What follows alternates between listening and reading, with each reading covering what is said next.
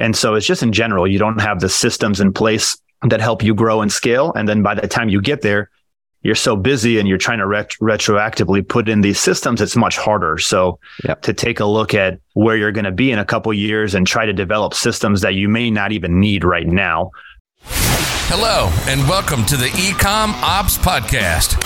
We believe that there is more than enough content focused on e-commerce marketing and not enough content celebrating the real heroes of e-commerce, those running the operation. Each week, we find and interview an e-commerce operations expert to share the secrets behind how some of this industry's most exciting businesses are run. And now, your host, Norbert Strappler, the CEO of SyncSpider. Hello and welcome to another eCom Ops podcast. Today I'm talking to brothers, namely Michael and Eugene. They have Factory Pure. They started a business together. That's cool. Guys, tell me a bit more of yourself and how it is to work together in the company as brothers. We've been doing it since we were little children, basically. That's cool. So we're not the kind of brothers that get into competition. We like to work together and help each other out. So it's been great. We have a 7-year age difference. So Mike's been doing this since he was about 12 years old. And do you have different departments that you split up or how do you process that? Yeah, and now we have different roles. At the beginning, it was basically just us doing everything. So when we didn't even have a real business, it was like cold calling, trying to get brands, data entry, adding products into the website. So it was a lot of this kind of transactional work. And then as the business grew, we developed more employees, we developed actual functions, and then we started to specialize just based on what we knew. So Eugene is always very good with tech stuff, web development. So it became natural for him to handle more of the front end.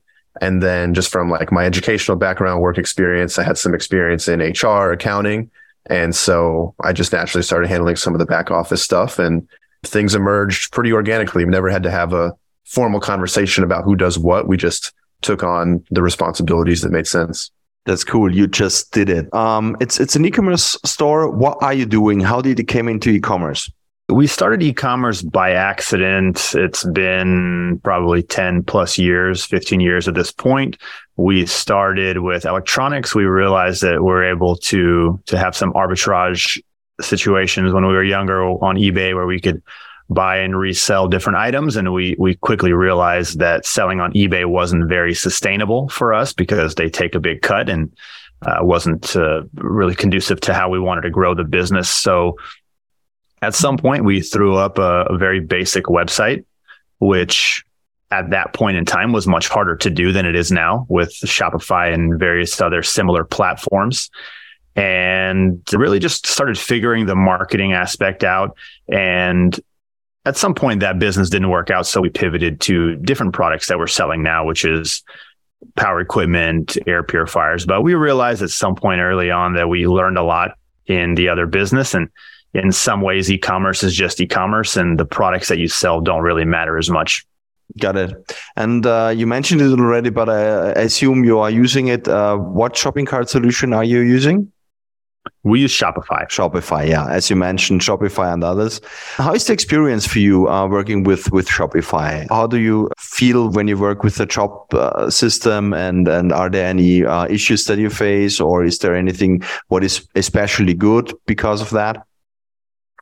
There's certainly some limitations as you scale. I'll let Mike talk about that in a bit. But when you're starting out, it's a very easy to use platform. It's fairly inexpensive. You don't need a developer. You can start very quickly, easily. You can make your website in a couple hours, very basic website. And of course, you can customize it from there. But it's very easy for entrepreneurs that are starting out because you not only can make a website very easily and quickly yourself, but Shopify has a third-party app store where developers make custom integrations that you can use with your store, from anything to bookkeeping or anything from bookkeeping to, like, we used it even to make a custom menu. So we didn't want to hire a developer, pretty expensive. So there's some app where you make a dynamic menu and it looked pretty professional. So it's very easy to get going. As far as the limitations, I think as you scale, there's several we've run into recently, some with sales tax. Maybe Mike wants to touch on that. Yeah, so some of the limitations with Shopify is related to its own reporting. So sometimes the sales reports and the sales tax reports doesn't accurately capture the amount of sales, refunds, partial refunds that you've actually processed. So especially if you're doing what's called manual capture, where you're not charging the customer's credit card right away, you're putting a hold on it for a few days, and then you're capturing the payment later. If you capture a different amount than what was authorized, for example, like if the customer changed an order, or they dropped an item from their order, they added a new item, sometimes that confuses Shopify's own reporting system. And so if you pull up the sales reports or you pull up your sales tax liabilities, it's not going to actually reflect accurately what you owe. So we've built some workarounds to actually track that more accurately, and happy to speak to that later. But yeah, it's definitely this, the reporting side of it can present some challenges at this scale. Got it. Yeah. Do you code yourself things around Shopify, or do you meanwhile engage developers to build things for you, or are you completely satisfied by using apps and figuring out how it works? We've always used, not always, but in the last probably 3-4 years, we've used a freelance developer. And recently, just a few months ago, we've hired a in-house developer. Oh, wow. So our site is very customized. And we work with a lot of different brands, vendors. They all have different shipping options. So as one example, we need to do a lot of customization on the front end so that the customer knows when they're getting the item. And lately, we've had a lot of focus, of course, on conversion optimization. So we wanted to bring somebody in-house that can give us these customizations on the back end that we can then control and make changes. So at the beginning, we didn't have a developer the first 3-4 years. It wasn't really necessary. We were trying to find a proof of concept. The going too heavy on the apps is not great either because it slows your website down. So it's nice as kind of an accent when you're starting out to have a more professional looking website. And once you scale, once you get some proof of concept, it's a good idea to have somebody that hardwires everything in because site speed is very important. With apps also, it's not necessarily you're using an app in place of a developer or a custom consulting or something like that. A lot of times for apps that we've used for some of the more complex workflows like sales tax or for order processing, we've still had to have a professional setup, workflow automations and things like that. So, one thing that we use a lot is Airtable, and we use Parabola to connect Shopify to Airtable. So Parabola is kind of like Zapier. And when it came time to develop some of these automations using apps, every business has a choice to make about, how much do the owners want to spend learning these tools and setting them up all together or on their own. And at the beginning of the journey of the business, it makes more sense to do everything yourself because you don't have any cash flow and you need to be more lean. But as the projects grow in complexity, for us, it just makes sense to find an expert in some of these tools and pay them to configure the apps in a way that suits our business. So an app is not necessarily a substitute for paying somebody to do something. Yeah, I understand. I see this quite often. An app is an app and you need to deal with it. And sometimes configuration still requires a bit more skills on that specific topic than a founder would have time to look at it. So this makes total sense. You named it already. You have a tool for automation to fill up Airtable. How important is automation for you? Well, it certainly is needed to automate certain flows of data, in particular, as you scale the business, because a lot of what we were doing manually, monthly sales tax reports, monthly order checks, like just checking the status of orders, what's processed, what stage of the process is every order in. At an earlier stage of the business, a few years ago, we could do all this by hand and just, log into Shopify, filter for unfulfilled orders, look at each one by one. So copy and paste to fill up a shipping label. Exactly. Yeah. So all those things, it's like at some point you have to start streamlining those things. And for us, automation doesn't mean taking humans out of the process. It just means enabling a human to deal with more volume in the same amount of time. So a lot of the automations like finding unfulfilled orders or putting together sales tax, data. It still requires a human reviewer because you would have to spend years trying to build in every single if-then statement you can think of if you want to purely automate stuff. So it's always a combination of person and the computer. Yeah. And do you sell on other marketplaces as well, or are you just using your own store? We sell just on our own store. Ever considered marketplaces, or is there a reason why you don't want to go there? We've done it in the past briefly. We've run into a few issues. And I think for us, because we deal with very heavy items, and so it's very difficult to play by their rules. And there are terms where a customer can return an item regardless of the reason. And for us, sometimes the shipping, especially both ways, can make up 50 or 70% of the item value. And so we like to set up our own terms for shipping, for returns. And I think Amazon, eBay, they're okay for smaller, lighter items where, if you don't like it, go ahead and send it back. No worries. For us, we can't really operate that way. So we don't generally take returns on our products just due to both ways of shipping. So that plus with e-commerce, the margins are very low and they take quite a cut. Yeah, I understand that. When you deal with big things where you need some kind of cargo partner to transport that on a pallet, that's for sure something that is a bit more difficult to sell on marketplaces. Yeah, got that. Yeah, especially now. So we're having issues with diesel, so freight shipping costs are more expensive than they've ever been. So it's even more difficult now to take returns and have this item shipped there for $300 and shipped back for $300, and the item costs $800. Yeah, I got it. We are talking about higher costs now. That's very interesting. I mean, we are closing 2022 soon. So how would you describe this year? Are you satisfied with the results? It's certainly been an interesting year. I think we can look at it two ways. One, we've certainly made some amazing strategic hires in marketing and web development and customer service that I think will power us through going forward. But it's been an interesting year. We've run into some issues that not just e-commerce, but all retailers came in this year where we anticipated a supply shortage for longer than it ended up happening.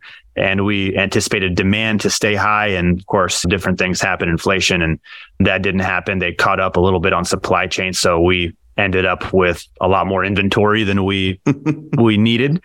Because a year ago or a year and a half ago, you were ordering everything with about a 9-month lead time. So you're placing orders every month and they'll arrive later in the year. And at some point, they sped up production and demand went away. And so we ended up with a lot of inventory and we're selling through that now. But that's just part of business.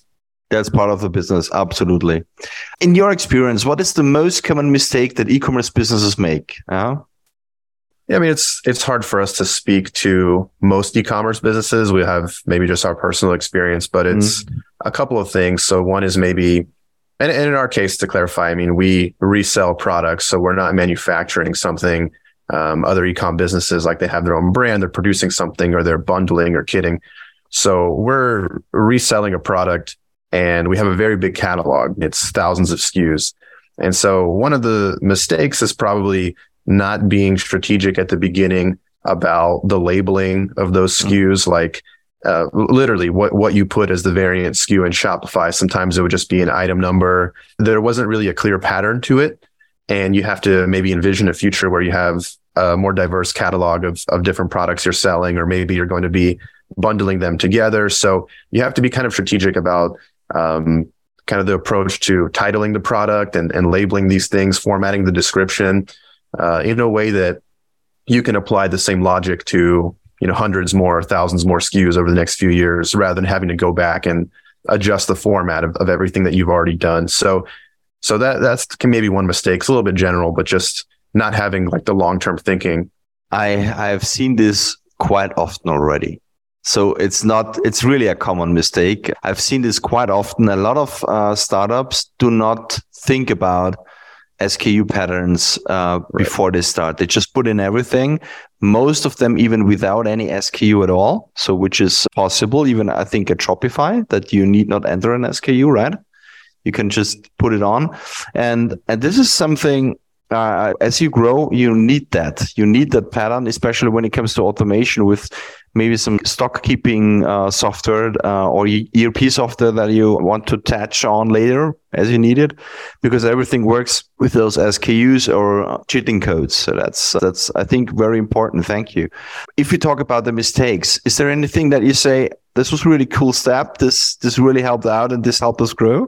Yeah, we have a lot of, especially recently with the automation, we've had a lot of interesting examples of things that help us scale. And I think to the previous point about the SKUs, that's kind of one example that's a microcosm of business as a whole, where when you grow, you don't really think where you're going to be in a year or two. And so it's just in general, you don't have the systems in place that help you grow and scale. And then by the time you get there, you're so busy and you're trying to retroactively put in these systems, it's much harder. So to take a look at where you're going to be in a couple of years and try to develop systems that you may not even need right now.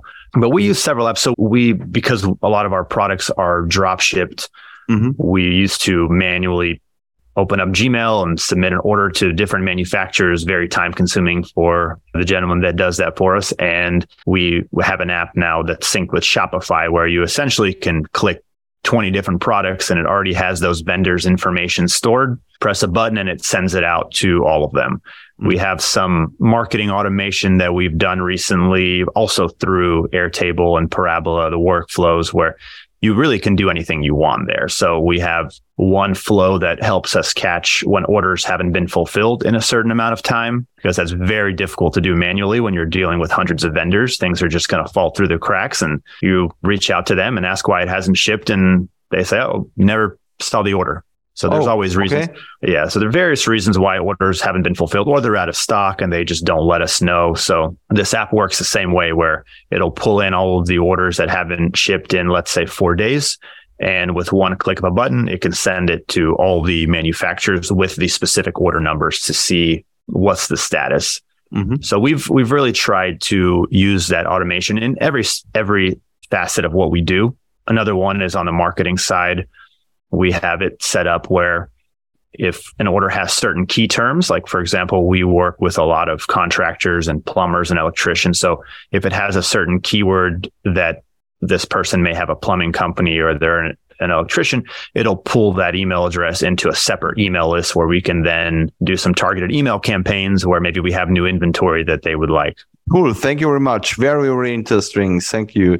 What do you think are the biggest challenges at the moment for e-commerce businesses? What do they face today, especially when costs are increasing so dramatically? So one challenge is just unit economics. And we've alluded to this earlier where we can't take returns on a lot of what we sell, like heavy equipment, because it would become economically unsustainable to sell those things online if we had to eat the costs of returning them in buyer's remorse cases and things like that. And a lot of other e-commerce businesses, they sell a lot on Amazon. They're doing FBA or whatever it is they're doing.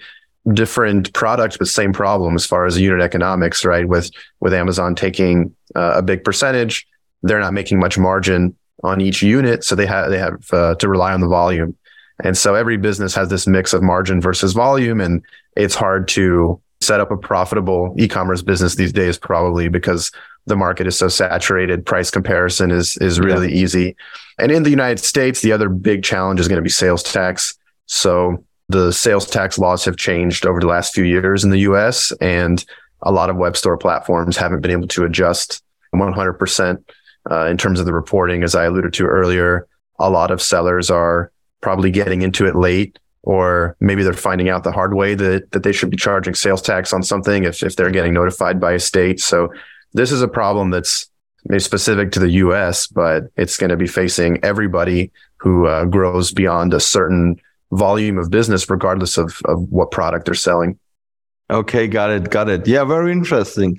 Thank you very much, guys. Last question for today. Who taught you the most about e-commerce in your career? Yeah, that's an interesting question. We didn't really have anybody specifically or any mentors or people that we dealt with that taught us about e-commerce. I think we learned through a couple of different ways.